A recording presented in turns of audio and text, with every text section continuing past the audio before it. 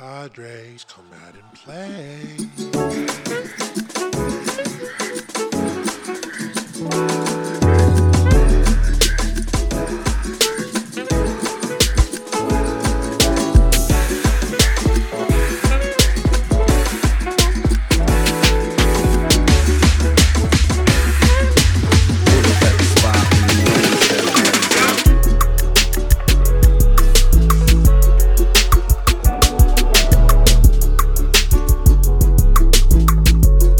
Hello, everybody, and welcome to another episode of the Deep Fire Podcast. As always, my name is Javier. You can follow me on Instagram and Twitter at OMFGAtav. Once again, that is OMFG. It's J-A-V. I have my friend Daniel back with me today.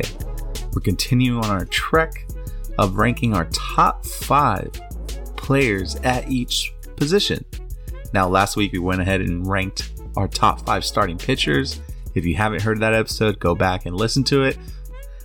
This week, we have a pretty fun episode. Both Daniel and I have a very different philosophy on what we like to see out of a starting catcher. If you guys agree with it at the end of the episode, let us know on Instagram and Twitter. If you don't, let us know as well. Happy to have a happy discussion. And yeah, hope you guys enjoy the show.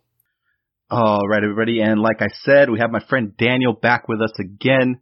Daniel, welcome back, man. Last time around, we went through and we ranked our top 5 starting pitchers in the game at the moment.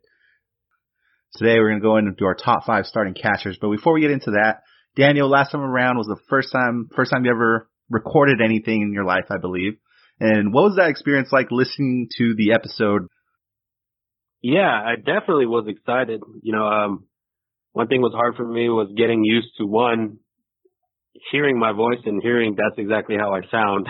And 2, was critiquing on the things I said. I found myself saying a certain word over and over again. And it was something that I just kind of wanted to work on, was making sure I didn't keep using the same repetitive words, But outside of that, from beginning of the episode to the end of the episode, I had a smile on my face and I had fun.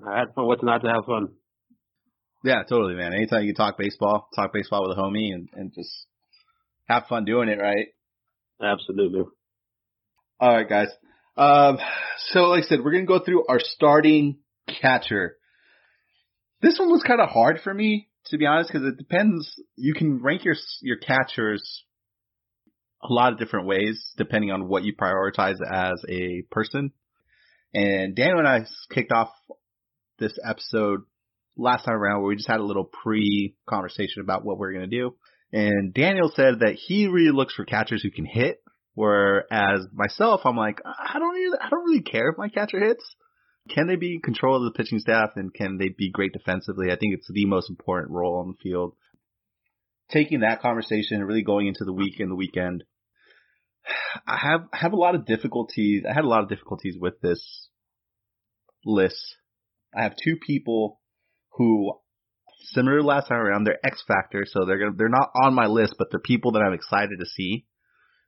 But then my actual list is going to be a little more boring. I think it's going to be a little more consistent to what's out there. But I'm just going to try to provide some color as to why I rank them where they rank them. So, what about you? How'd you go about your list? Yeah, obviously we had this conversation about power hitting catchers, and it's not something normal that we see.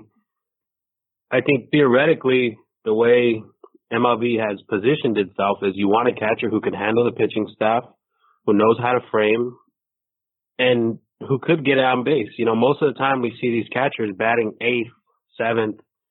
I believe when Madden was in Chicago, he had Contreras batting 9th at times because he had the pitcher at 8th spot. So, it all, I guess, defers a matter of opinion, like we said.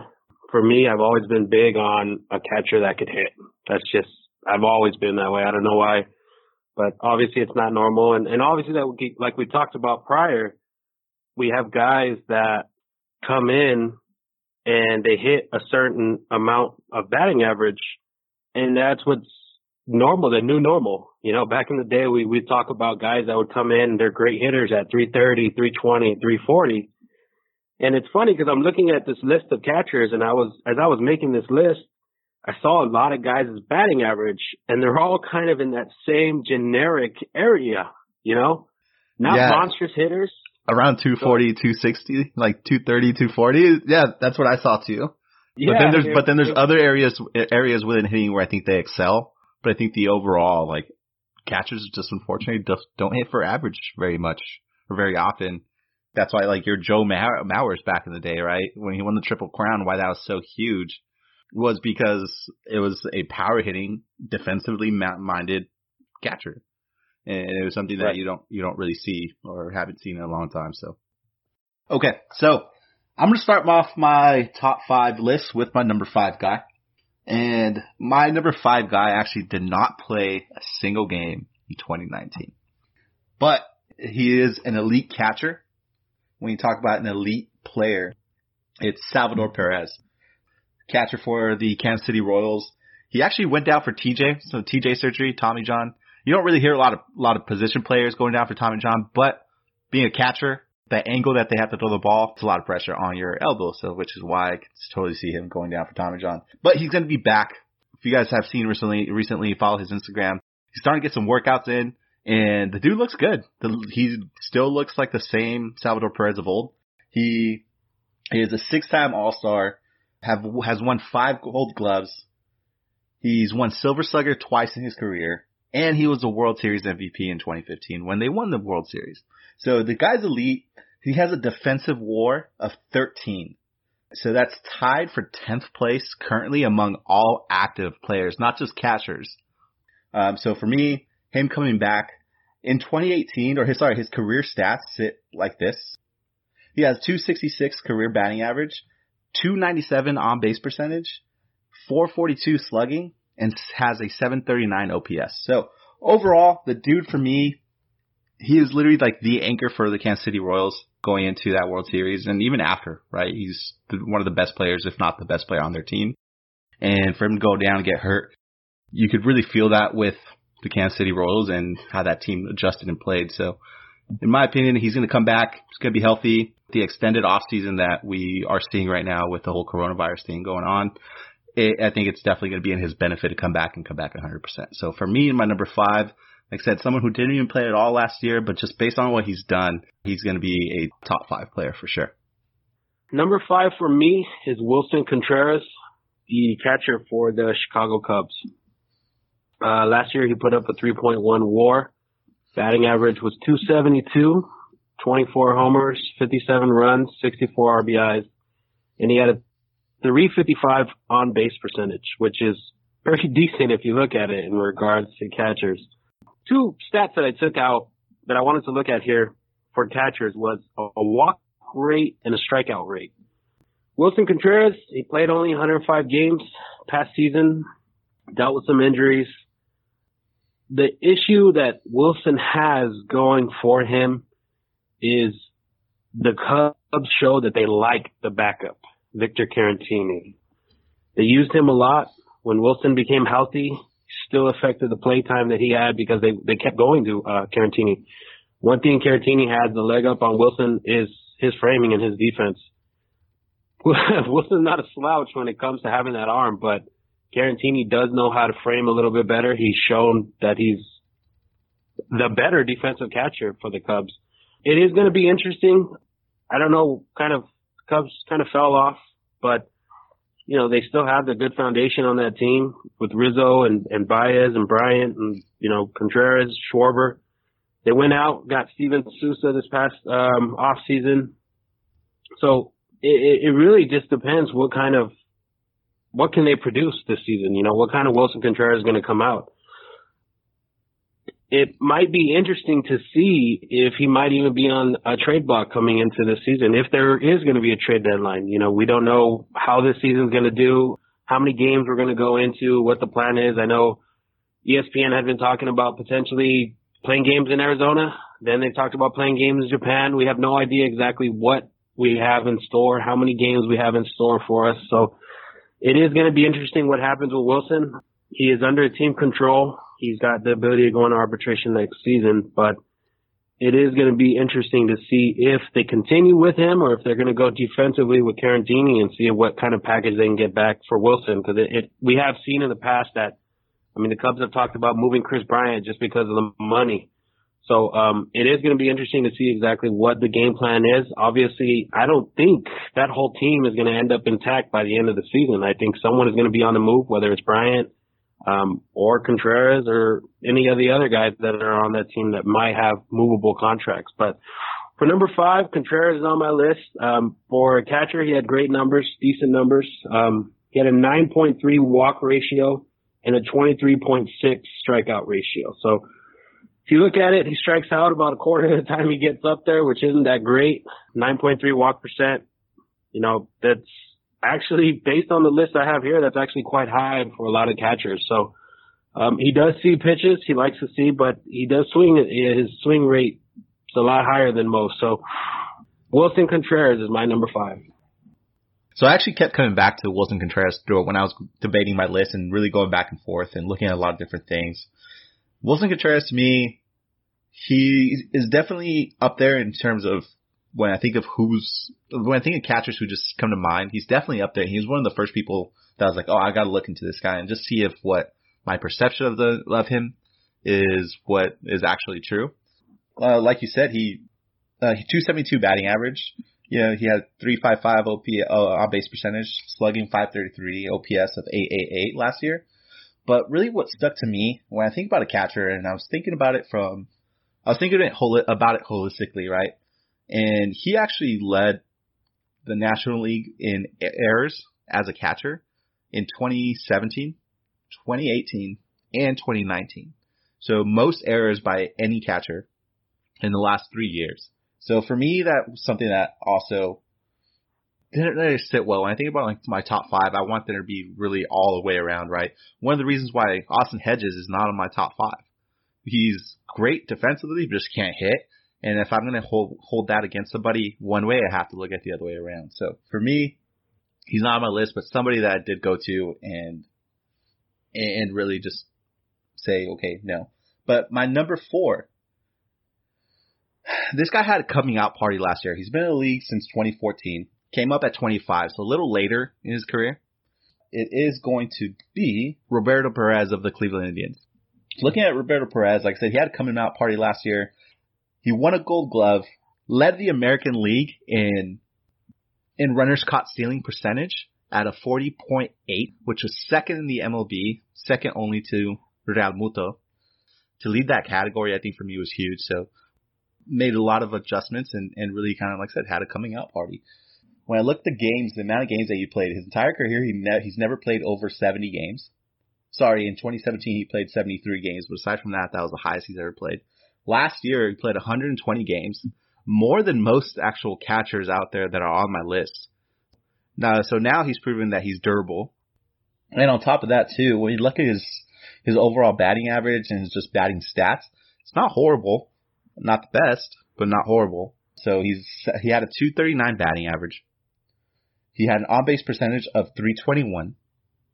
He had a slugging percentage of 452. And he had an overall OPS plus of 774. So are these numbers, do they pop out and make him the best catcher of all? Definitely not. But really kind of seeing what the type of year he had last year. He was giving a higher workload and he performed at a high level on the defensive side and above average compared to catchers on the offensive side. So Roberto Perez, he is my number 5. Still has 2 years on the contract. I believe he's going to hit arbitration next year or this year. So that's actually kind of good for him. So he's hitting arbitration or coming out of arbitration, going to become a free agent after this year. And if he has whatever type of 2020 season that we have this year, if he has a solid one, he might go after some decent money. 3-year contract, worth 25, 35 mil. Yeah, it's interesting that you went with Roberto Perez. Before we started this, what I actually did is I kind of went to all like the MLB.com fantasy site, ESPN fantasy, and I think there was like Yahoo Sports fantasy. I think they do their own thing too. He had a great year in regards to what we normally see him do. And what was odd was he wasn't on this list. You know, he was out of the top 10 at least. I just kind of browsed through the top 10. I really didn't go into detail as to why they're there or anything like that. But obviously, in regards to fantasy could give too about defensive stats. You know, of course, we're not going to see guys that are great framers, guys that, you know, are saving runs by throwing guys out. You know, we're not going to see those type of guys on this list. Obviously, that's not a stat for fantasy. I do like Roberto Perez. He has something in common with the guy that I chose at number 4, and that was Christian Vasquez. Both of them never played full seasons up until this point, and now that they've played their full season, they basically showed what they're capable of doing.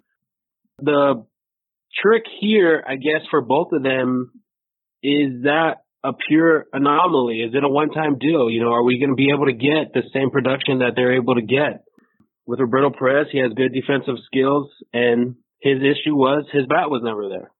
And with Christian Vasquez, I believe it's the same thing. He always was a great defensive-minded catcher. He just never had a bat. So going to Christian Vasquez, we got a 2.3 WAR, 276 batting average. He had 23 home runs, 66 runs, and 72 RBIs, 320 on base percentage. He walked about 6.3% of the time, and his K rate was 19.4%. I don't know how much of what we're going to get in regards to Christian Vasquez, if we're going to be able to get the same kind of season he produced, but he had a monster season for Boston. Boston didn't do much outside of, you know, they won the World Series in 2018, and 2019, I don't think they were ever going to get into the playoffs again based on the season they had in 2019.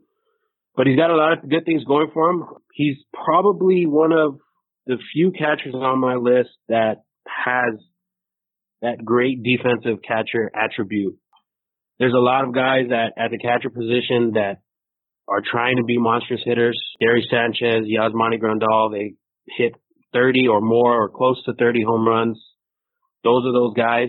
Yasmani's a great defensive catcher. He's always been a great framer. When he was in San Diego, that was one thing the Dodgers liked when they traded for him. Outside of Yaz and Hedges, you know, that list of good defensive catchers, there's not a lot of them that produce runs. You know, Yaz is probably the only one up there. I know Hedges is up there, but like we said, he's had difficulties with his bat. So for me, Christian Vasquez is kind of going to be that guy that I'm interested in seeing what we can get out of him. I'm interested in seeing this season when we come into it, what he could do. It helps him playing in Boston. He's a right-handed hitter who pulls. So it helps that he has the green monster. It helps that he plays in New York. And it's just a matter of seeing if he could replicate what he did. So it's fun to have these guys on our list just because they're not household names right now, I don't think. But it's interesting to see if they could become household names, you know, and not to sit here and take credit and say, oh, I discovered you, but to know, hey, you know, I had an eye on that guy. And maybe if it's not this year or maybe it's in 2 years, you know, we could look back and say, you know what? I do remember talking about him. I do remember having his name in my mouth at one point. Yeah, so that was your number 4, right? 4. Number Christian 4. Vasquez. Funny enough, man, I actually have him as my number 3. So nice. So we're on the same page so far. Maybe you can argue higher or lower, but he's my number 3. Okay, so we talked about Roberto Perez winning the Gold Glove last season, and just the presence that he has behind the plate, and like I said, the coming out party, really played the most games in his career, just did consistently well. He won a Gold Glove, and he just outperformed everybody. But even though he won the Gold Glove, Christian Vasquez actually beat him in most defensive categories. He was number 1 in defensive fielding percentage at a .999. So he was first in that. He was first in catcher assists at 71 and was third in putouts. Anyway, I'm kind of talking all over the place because I don't want to talk about things you already talked about because I don't want to sound repetitive. But once again, defensively minded, did really well. What really swung it for me, him being number 3 and Roberto being number 4, was that Christian just overall had the better batting presence. So 276, he had a 320 on base percentage, .477 slugging with a .798 OPS. So overall, the dude had a much better year at the plate and arguably behind the plate. But once again, the Gold Glove was still given to Roberto, which is fine, and I'm okay with it. At the end of the day, I think they could be one and the same. You can make an argument for both being one higher than the other, but Christian Vasquez is my number 3. Yeah, and absolutely too. And going to batting average, a .276 batting average. It's funny because I thought we talked about this maybe last episode or maybe one of our conversations in between.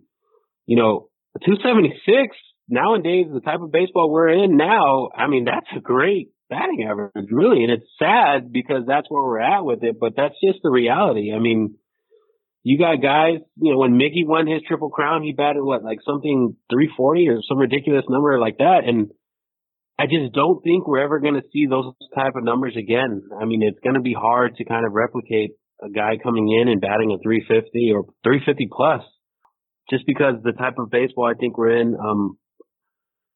We're in a position where we want the game to be more exciting. We want the guys to go hard or go home, swinging at balls. It's difficult. We don't see a lot of guys bunt like they used to, playing small ball like they used to.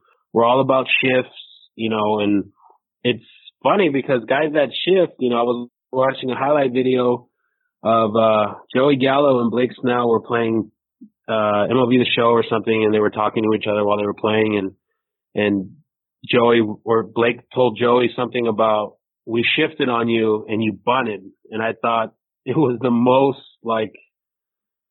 saddest thing to see was Joey Gallo bunt on me. And then the next time I went up and the next time we had that bat, I pitched to you and you raked the ball and you went yard on me. And that he goes, and I almost felt okay with it because I was used to that. And I was okay with you hitting a bomb off of me than I was okay with you bunting off.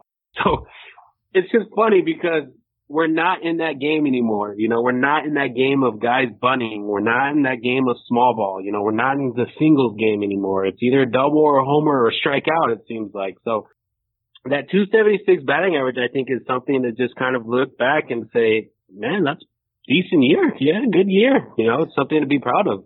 Yeah, honestly, I think he had at least for the people on my list, I think he had the best batting average out of all the 5 catchers that I'm going to mention. So for me, I think that .276 for the catcher position, and I think we talked about this too. If, in my opinion, or at least from what I know, even if catchers come up in their career early and they're known as these guys who rake and hit bombs and hit for power, that goes away, and that goes away rapidly. It's not like a slow regression. It kind of just happens, right? Like with the catcher position, and there's a lot of arguments as to why it could happen, and they're always on their knees, so they lose a lot of power because of the workload that they have to do behind the plate. For someone that can hit for average behind the catcher position, even if it's .276, nowhere near 300, I thought was really cool. And like I said, for me, why it was a separator between 4 and 3. So for number 3 on my list, I have someone that you already went through, and that's Salvador Perez. You kind of touched on him having the UCL injury and going down with Tommy John. In 2018, he had a .235 batting average, which is horrible. That is, a low batting average. But he did have career highs in home runs and RBIs. And that was 27 home runs, 52 runs, 80 RBIs. On-base percentage could have needed some help there, 274. His walk ratio was 3.1, but his K rate was 19.9, which is fairly decent, less than a quarter of a time. But that 235 is something kind of to look at, kind of to see, are we going to get the same Salvi? One thing, we touched on in the last episode with starting pitchers was these guys go down with Tommy John surgeries and they come back, and some of them are throwing even harder. Some of them are throwing the ball coming in, that cut is coming a little bit harder, a little bit slicker. The speed's there, or if not better. He's never had an issue defensively. He's always been a great defensive catcher, being able to frame, being able to throw a guy out. It helps and harms him that the guy is 6'4". We don't normally see that type of height at the catcher position. I think Christian Vasquez is 5'9". So that kind of tells you the difference there in regards to height wise. So it is going to be interesting to see if we see Salvi, kind of move into a different position coming up in a year or two. This past season they had another catcher. I don't even have the name on top of my head. I don't even know what he produced, but he was their starting catcher. So it is going to be interesting to see if that DH position, they got guys like Jorge Soler, who's been DH, but he also plays outfield. You got Hunter Dozier, who plays first, but also plays third. So we could see him move to first base. We could see him move to DH, but yeah, it's not something that's far-fetched. So I believe he played 20 games at first base in 2018. And right. He also, I think he DH'd for almost the same amount of games. So he didn't catch a whole lot. So I think that's eventually what's going to happen. They're going to start transitioning him out of the catcher role. Like I said, I think for me, he could have been a lot higher on this list if he just didn't go down with the TJ. You know what I mean? That's why I placed him at number 5. Is he overall, if you just look at his career numbers, is better than Roberto and Christian? Totally. But, right. but like I said, just with the injury, like I said, it's just someone I'm excited to see, and let's see what he does after the TJ. And yeah, I cut you off, so go ahead and keep going if you have anything else to say. No, I just, the last kind of point I wanted to touch here was, Salvador is going to hit 30 this year. It is going to be interesting to see the transition of Salvador, what kind of Salvador we're going to get with the bat. I mean, having the pop, the ability to have RBIs, I don't necessarily believe the Royals are going to be giving that, Central Division any kind of competition, but that is going to be at least one of the highlights to their season coming up, is just to see what kind of Salvi we get, and just, it's something to look out for, something to see, and something to kind of, get excited. There's always, we also talked about this a while ago, was every All-Star team, every All-Star game, they always got to get one player, right, from every team. Yeah. There's those teams that come in, they get 6 or 7 players, but we always see, the Dodgers have been in that position where it was only 1 player or 2 players, and the Padres have had seasons where it's only been the one guy. And I think with Kansas City, it's always been Salvi. For a long time, it was always Salvi. They had the World Series year, but Salvi came up in 2011 at 21 years old, and he's been in the league going on season 9. If he was there last year, this would have been his 10th season. So he is kind of a seasoned vet, in regards to it, but he's still only 29 years old. So he's going to be fun to watch, just to see what kind of Salvi we can get. It's always fun seeing a catcher throwing out guys at first, throwing out guys at second. That's always a great highlight to see, seeing Yadier do it. However old Yadier is, we don't know when the last time he's going to finally put those shoelaces up, but it's always fun seeing a guy get thrown out at second, even a guy getting thrown out, backdoor at first. So, yeah, I almost prefer to see a backdoor than a second, because the backdoor is always a surprise, and it always leaves the runner at surprise. So that's always fun. All right, so my number 2 and my number 1, I'm a bigger fan of one versus the other, but my number 2 is the one I'm most a fan of, and that's Yasmani Grandal. To me, he led the league in putouts as a catcher for the past 3 seasons. He's durable. He played the most games as a catcher the past 2 seasons in his league, in the NL. And now he's transitioning to the AL. He hit .246. He had a .380 on base percentage, .468 slugging, and then had an OPS of .848, which is the highest out of any catcher on this list. He's on a new team. Nice contract for him. He deserves that contract. He's going to be around young people with some vets, but it gives him an opportunity to become a leader in that clubhouse and really establish himself to lead the White Sox to whatever's coming to them. They've set themselves up nicely as an organization to compete, not just this year, but over years to come. What really impressed me the most, and this is a newer stat that just really recently started talking about over the last few years, which is framing and just overall defense at the plate. So we're going to talk about his FRAA, which is his fielding runs above average. So what that means is how many runs he saves him being on the field as a defensive presence. So he has a 20.1 fielded runs above average compared to all their catchers. So he's worth 20 runs saved, if that makes sense. If you think about WAR, you talk about wins above average. These are runs above average. He is second in the league next to Austin Hedges. But at the end of the day, dude's awesome. I like him. He's a former Padre. He's a former Dodger. He went to the Brewers, had a great season with the Brewers, and he earned a contract that he got. I think it was 3 years, 29 million, something like that.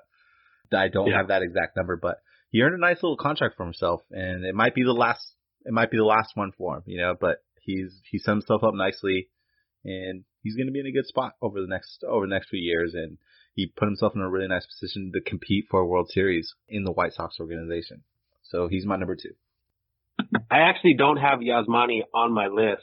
He's actually kind of my X factor, if you will. And it could be just because I'm biased to Yasmani. Being a Dodger fan, obviously he played for the Padres and the Dodgers.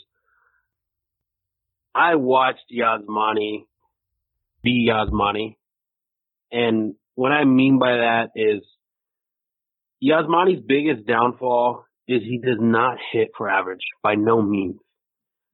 His career best season batting average was 247. 247. That means less than a quarter of the time he gets up. You get where I'm going with that? But absolutely, his defensive skills is there, and I think that's the fun part about this conversation between me and you is that I see catchers in a different light than you do, and I think it's just because that's just who we are, I guess. Yasmani, I loved him as a Dodger. I didn't have any problems with him as a Dodger. I liked him, being able to produce home runs, being able to hit with power. It's fun to see from a catcher's position. But for me, the point that hit me hard was he was terrible in the postseason. Horrific. I mean, we're looking at it. He even got benched at one point. 2018 NLDS, he batted .077. NLCS, .182. World Series, he batted .200. So he batted 200, but he was so horrible in the World Series, they only gave him 5 at-bats. So that means he got 1 out of the 5. I mean, obviously, if you don't give a guy a chance to hit, he's not going to hit. But that just shows you what he was doing then. And the problem that I have is the guy they replaced him for wasn't Will Smith. It was Austin Barnes, who, mind you, they went out, when Yasmani left, they went out and got Russell Martin. And they decided Austin Barnes wasn't good enough. And they sent him down, and they kept the rookie up, Will Smith. So that just kind of tells you for me where I'm at with him. But he absolutely played his cards right, and I'll give him that. He signed a 1-year deal to play for Milwaukee, and he had a great year. He batting average, like I said, 246, which isn't nothing to be proud of. But he did have career numbers in home runs, career numbers in RBIs, and career numbers in runs and even hits. So the reality is he had a career year and he got paid justifully for it. What he does in Chicago is going to be interesting to see just because they had a catcher. Like, we talked about some of these teams. They have a catcher already. He knows how to play first. Abreu was over there at first. So we don't know exactly what the game plan is there. Maybe he could do some DH, but they went ahead and picked up Yonder. I think they picked him up the same year Manny went to San Diego. And I think with that, they kind of thought, let's go out and get Yonder because Yonder is actually the brother-in-law of Manny. And I think they kind of thought maybe we could get Machado this way if we would go ahead and do this. And it didn't work, I don't know if Yonder is even worth the contract he signed. I mean, that's another conversation for another day. But it is going to be interesting to see what Yasmani produces, what he could do. But I think what he did number-wise this year is kind of in relevance to what he's been doing. I mean, 2018 Dodgers, he had 24 jacks. 2017 Dodgers, he had 22 jacks. Defense has always been there. Batting average has always struggled. That's just Yaz. And I think he's gotten to a point, and I think the league's gotten to a point to say, you know what? I'll take the defense over the hitting. And, that's kind of the niche of where we think catcher should be is exactly, I think, where your opinion is at. With that, just the fact that I think you do love the catching, the defensive catching, the ability to kind of process the starting pitching rotation and help in any way and framing. Those are all huge, significant parts of being a catcher. Yeah, man. I mean, like I said, I think for me, the best catcher in the MLB, defensive-wise, is Austin Hedges. And that's not me being prideful because I'm a Padre and I want to have some sort of Padre on my list. And he's not on my list. He's not on my top 5 at all. No, it absolutely is. No, it's absolutely a biased opinion that you love Austin Hedges. But if he just hit 240, 236, 240 with what he brings to the table on the back end, he would absolutely be on this list. He'd probably take on that number 2 spot because at that point he'd be comparable to Yasmani, right? And with a way better glove. So he'd be the number 2 spot in my opinion. But he's not. Yasmani is. And I'm okay with Yasmani on my list as number 2. I'm confident. And like I said, it's a difference in opinions, but I think with a lot of metrics coming up with, framing, fielding runs above average, these new stats that are measuring people in a very different way, very different level, I think is really cool. If you haven't seen Foolish Baseball, do you follow Foolish Baseball at all on YouTube? We talked about it. We talked about it. I subscribed to them. I checked out, I think, one video on them so far, but I haven't gotten into detail with what they got on there. Totally. It's super good. And he breaks down Jeff Mathis on a very intricate level. It's really fun the way he does it, but he falls in that category. And the defensive side of catchers and the way we evaluate people, I think is changing and the mindset's changing.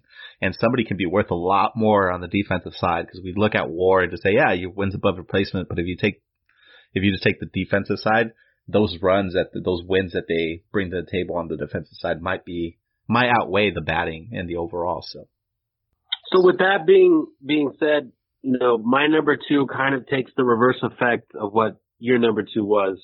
With my list, I went with Mitch Garver at number 2. To be honest, I had no idea who this guy was until about maybe 3/4 of the season. And for those of you who don't know, Mitch Garver is the catcher for the Minnesota Twins. I'm not sure if maybe you were living under a rock, but Joe Mauer's not there anymore.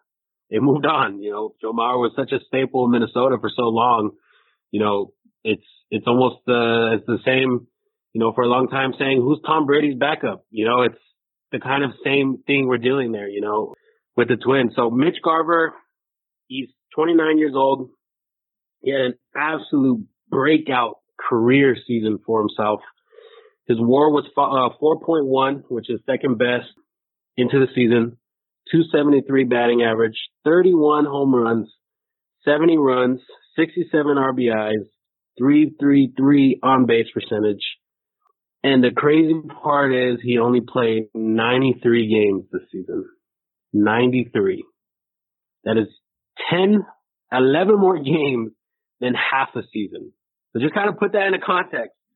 So yes, this is one of those guys where I told you I like the guy who hits bombs, and this is the guy. He hits bombs. Now, the difficult part and the weird part is he worked on some defensive he's working on some defensive skills. That's the major flaw with Garver is his defensive framing, his arm, they're par, maybe a little bit above par. They went with a guy by the name of Jason Castro these other handful of games that he wasn't behind the plate. Jason Castro, I believe, signed with the Angels this offseason. So the only guy they have there now as the backup is Williams Astudillo. I don't know if you guys have heard of him. I know there was that funny gif for a long time of that little chubby boy running from second all the way home, and he was running kind of fast. That's Williams Astudillo. I don't know if you've seen that. La Tortuga. So it is going to be interesting. Yeah, there you go. La Tortuga. It is going to be interesting to see if Mitch could replicate what he had. And just to go into a little bit of stats here, he had 311 at-bats in 2019. 2018, he had 302, so it wasn't very far off the amount of bats. His hits, he had 85 this past season, 81 the season before.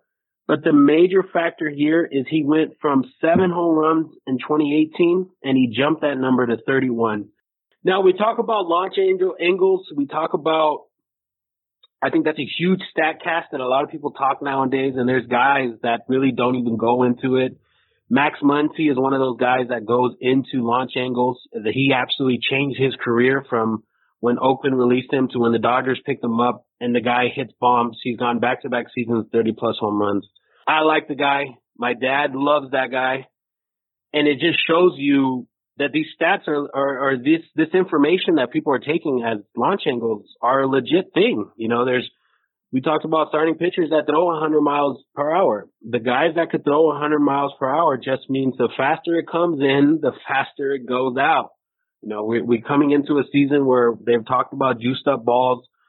I haven't gone into detail with information like that, but to know that a guy could play 93 games and hit 31 jacks and basically lift his home run stats by 24 is a huge factor. You know, trying to see whether this guy would have played 3/4 of a season, let alone maybe a full season, what he could have produced. He did have some games that he missed with some injuries. They were hip injuries, which for a catcher, that's not a great sign sometimes. But it is going to be fun to see if he could get his defensive skills a little bit better. Mitch Garver had a great year, career year. Him as well as Christian Vasquez are on this list just because I want them. You know, I want to see them do what they could do.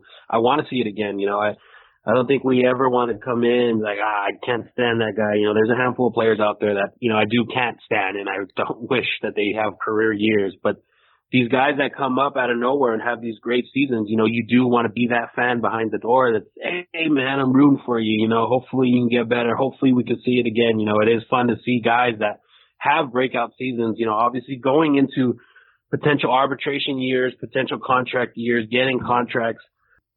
We talked about Yaz. Yaz took a 1-year deal, had a career year, and he got paid. You know, Hyun-Jin Ryu did the same thing. He took the qualifying offer the Dodgers offered him this past season.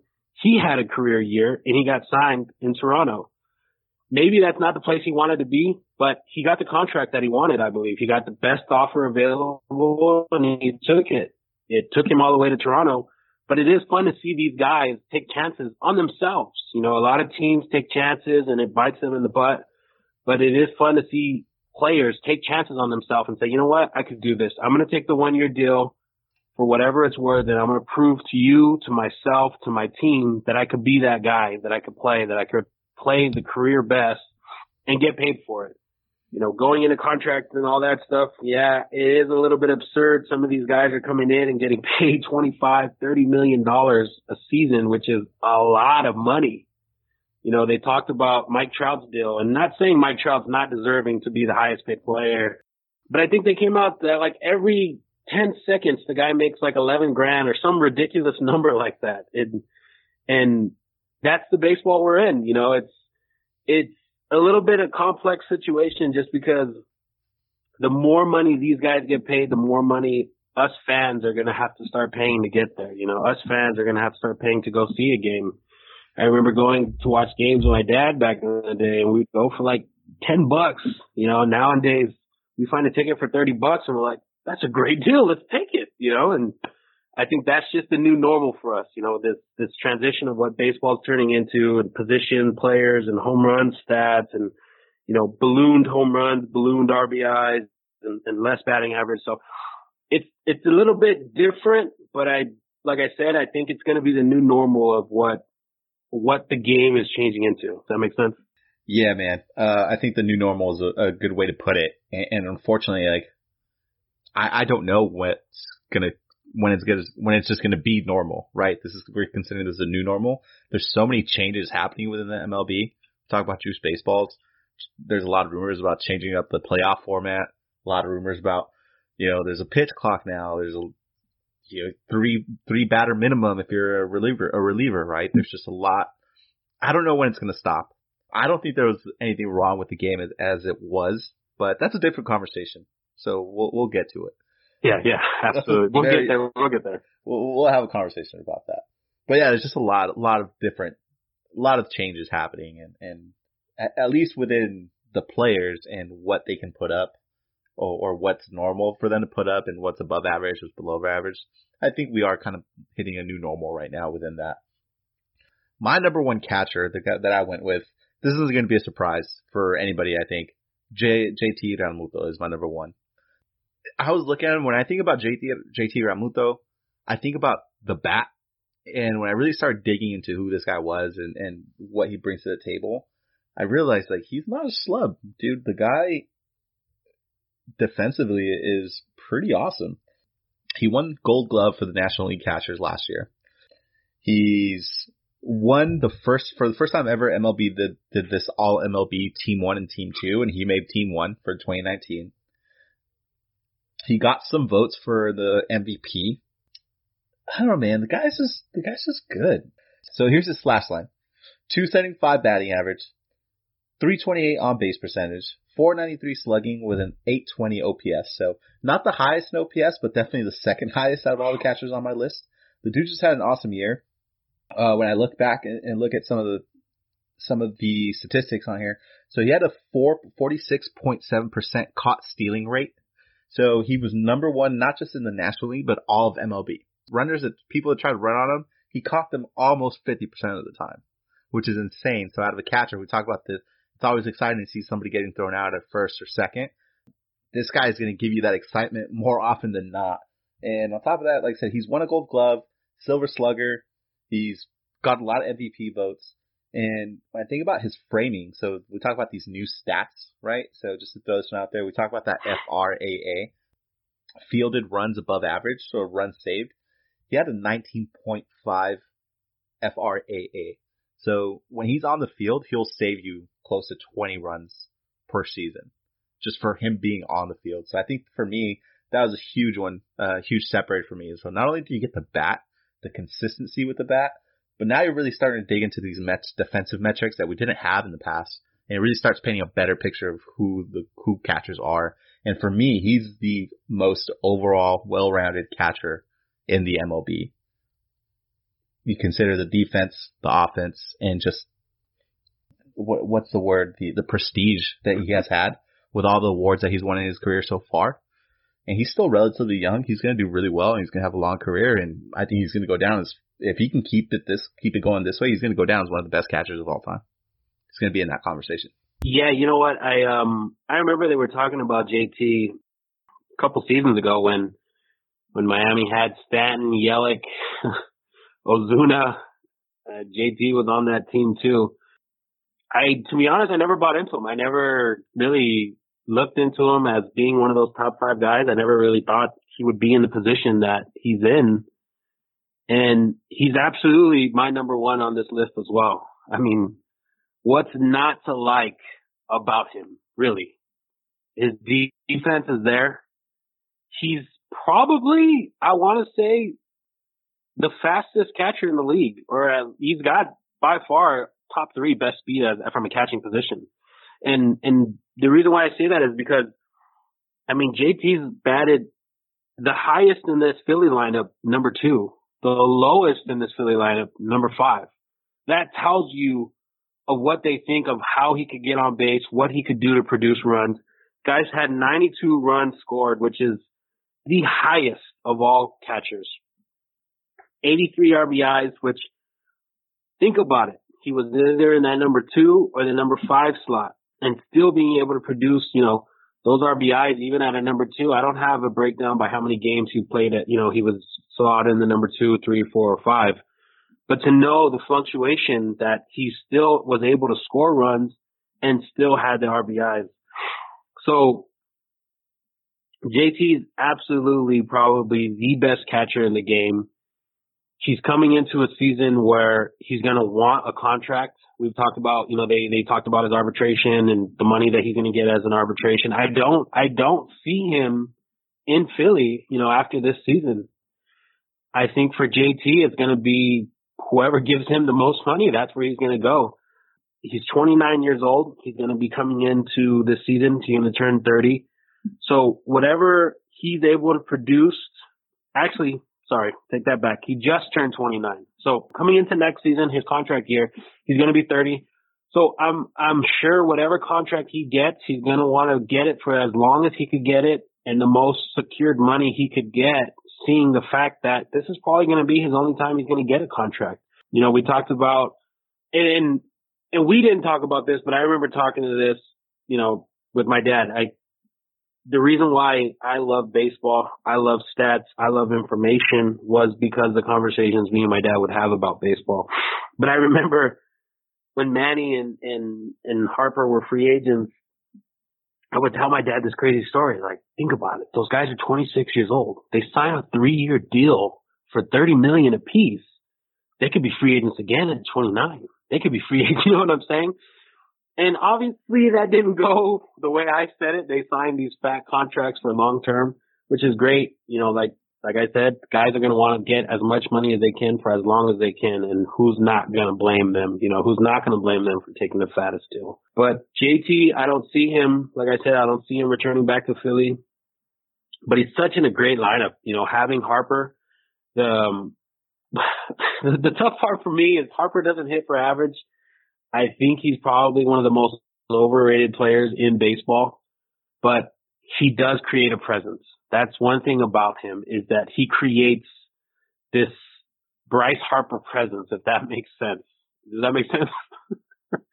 But yeah, man, he's in that lineup. He's hard to. He's off the field. I hear nothing but good things about the dude.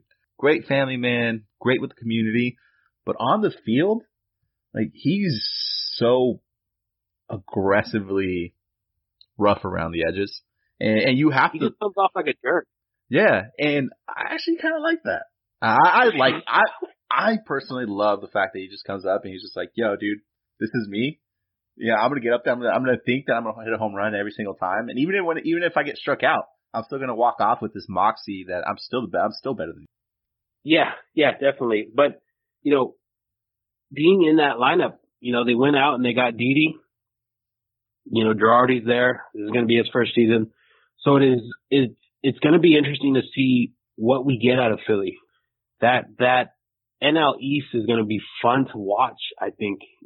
Pittsburgh always has those times where they just look like they could catch fire and then they just kind of fizzle out. And I absolutely think that's going to happen again. We talked about Atlanta's rotation, with the addition of Felix and those guys that are coming back. Soroka almost won Rookie of the Year. If it wasn't for Pete Alonso basically hitting everything out of the park, he probably would have won. So looking at the pitching staff that Atlanta has, looking at the power hitters that Philadelphia has, and Nationals, coming off the season they're coming off, it's going to be fun to watch the competition that's in the NL East. It's going to be fun to watch JT and what he could do. Like I said, this is going to be his contract year for him. He had career numbers, the best numbers he's ever had in his whole, career. And it just kind of, it speaks dividends to the talent that you put around JT. You slot him in a lineup with big power hitter like Rice Hoskins and those type of guys that are in that lineup, like I said, with Harper.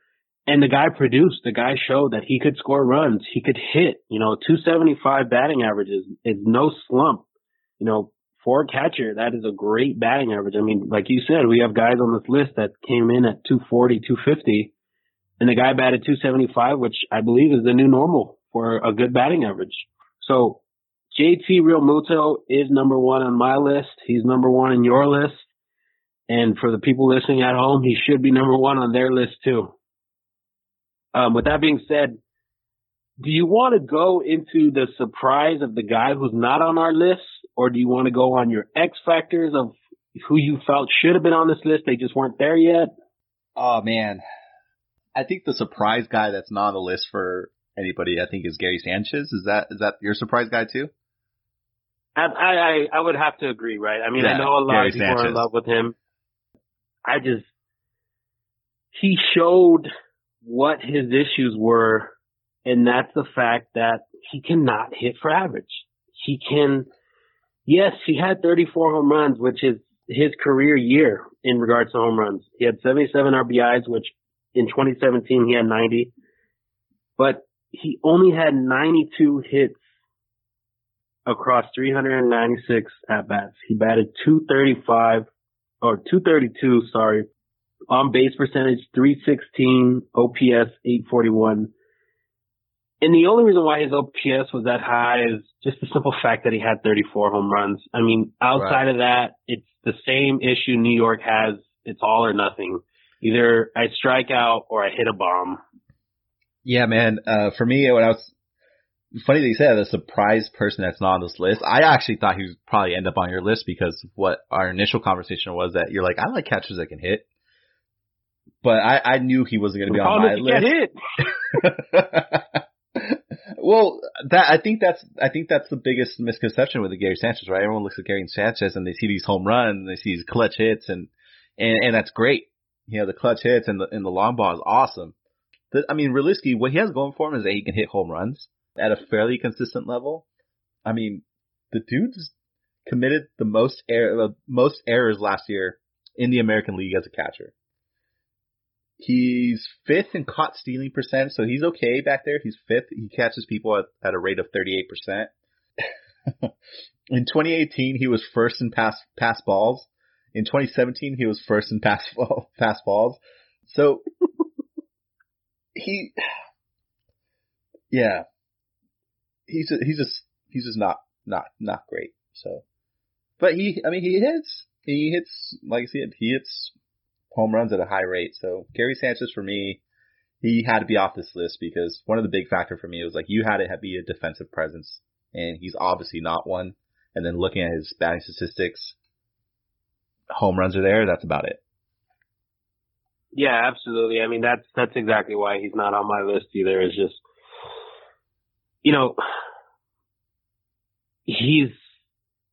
fantasy has him number 2 on that list.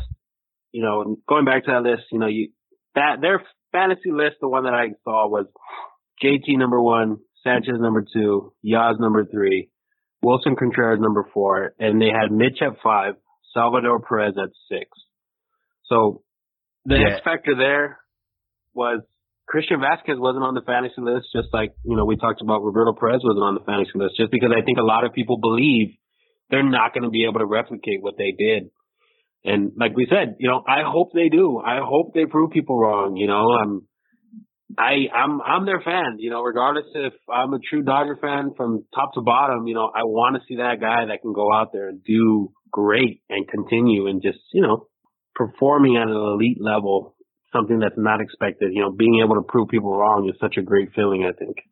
Yeah. And then catchers I'm excited to see. One, Austin Hedges. Best catcher, defensive catcher in the league. That's what I really weighted the most at when I was ranking my catchers. He is the best catcher defensively in the MLB, but just cannot hit. I think you said it last week, but hey, if he fell off a boat, he'll never hit water. But I did see some progression this offseason during spring training. I saw the workouts that he was doing at home. He's working towards it, but that's always been the storyline going into the season, that he's been working on it, and things are going to change. Another person I'm really excited to see is Francisco Mejia. So it's actually on the complete opposite end.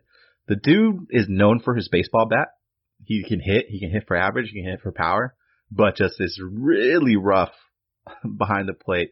So the platoon between Austin Hedges and Francisco Mejia, to me, is perfect. I think there's a world where both of these guys can be successful and both of these guys can be equal to one amazing catcher. And one more person I'm excited to see that I want to talk about, and I'm going to leave this guy more up to you and kind of have your opinion on it. But I'm excited about Will Smith. One, he's young. He came up second half of last season, had a lot of poise, but just went on the rampage. And defensively, he made some mistakes, but at the same time, wasn't horrible. He's young. And anytime you have somebody that comes in, is young, and makes an impact on a team like the Dodgers, to me, is somebody worth to be excited for. Am I excited that he's just another weapon that the Dodgers have against us? No, but am I excited to see the player? Absolutely. Yeah, Will Smith, I didn't have him on my list. And I think the reason being is because it's funny, going back a season, we looked at Dodgers prospect. They had a guy by the name of Keibert Ruiz. Keibert Ruiz hits. The guy could rake. But the issue with Keibert was his defensive skills behind the plate were very suspect. His framing was just bad. Everything about him defensively was horrible. And what was funny is number 5 on that list, before the season started, was Will Smith. And Will Smith was almost the exact opposite. The guy couldn't hit, but his defense was great. His defensive skills was great. He had great footwork for a catcher. He's shown this past season, he played some games at second. He played some games at third.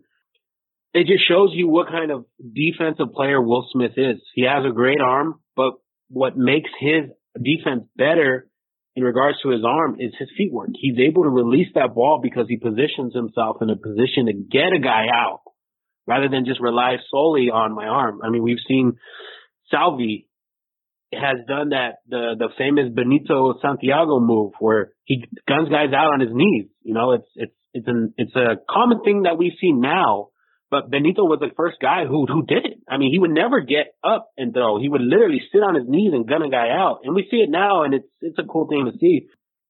Sorry, Will Smith kind of reminds me of a young Buster Posey body, like frame, right? Yes, yeah. That when I think about him and I saw him play, I'm like, this is literally Buster Posey's like little brother.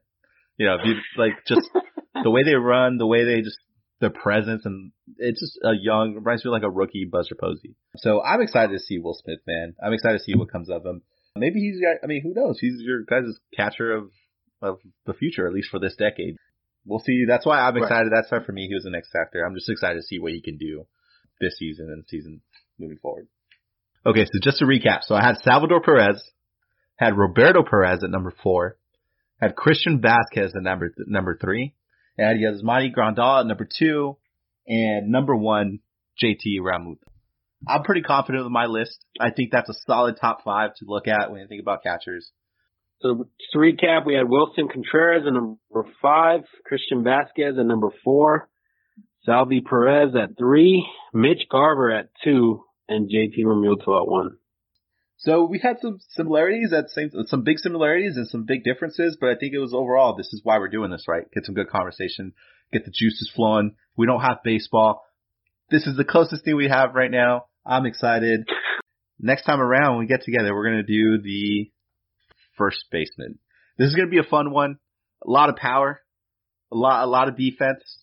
Arguably a mix of both, and maybe some stronger than others. Typically, the first base position is known for the power bats, and it's going to be a good conversation to have.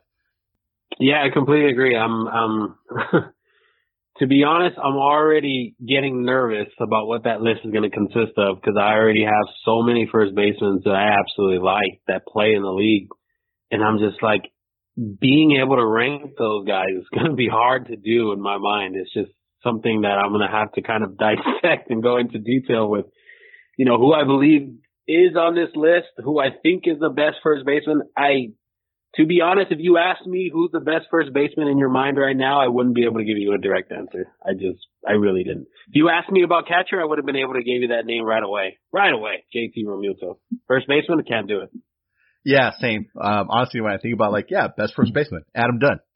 Big donkey. I just miss that guy, man. That guy, he strikes out more home runs than singles. I think he was the first player ever to do that. To hit more home runs than singles in a single season. That's a crazy stat to me. That's what we have. That's a first baseman. It's a fun position to talk about because there's just a lot of X factors and a lot of nuances within the first base position. So I'm excited, guys. Let's get into it next week, and we'll talk to you guys soon. Daniel, thanks again. Don't forget, follow us on Spotify, Apple Podcasts, Google Podcasts. Subscribe whichever way you go, whichever way you listen. Follow me on Instagram and Twitter at OMFG. It's JAV. Catch me on Instagram at RealDC25. RealDC25. You know, send us a message. Let us know what you think. You know, whether we hit the same list you have at home, whether you think there's someone that we completely missed who you think should be in this list, who you think is that guy that we should be looking out for.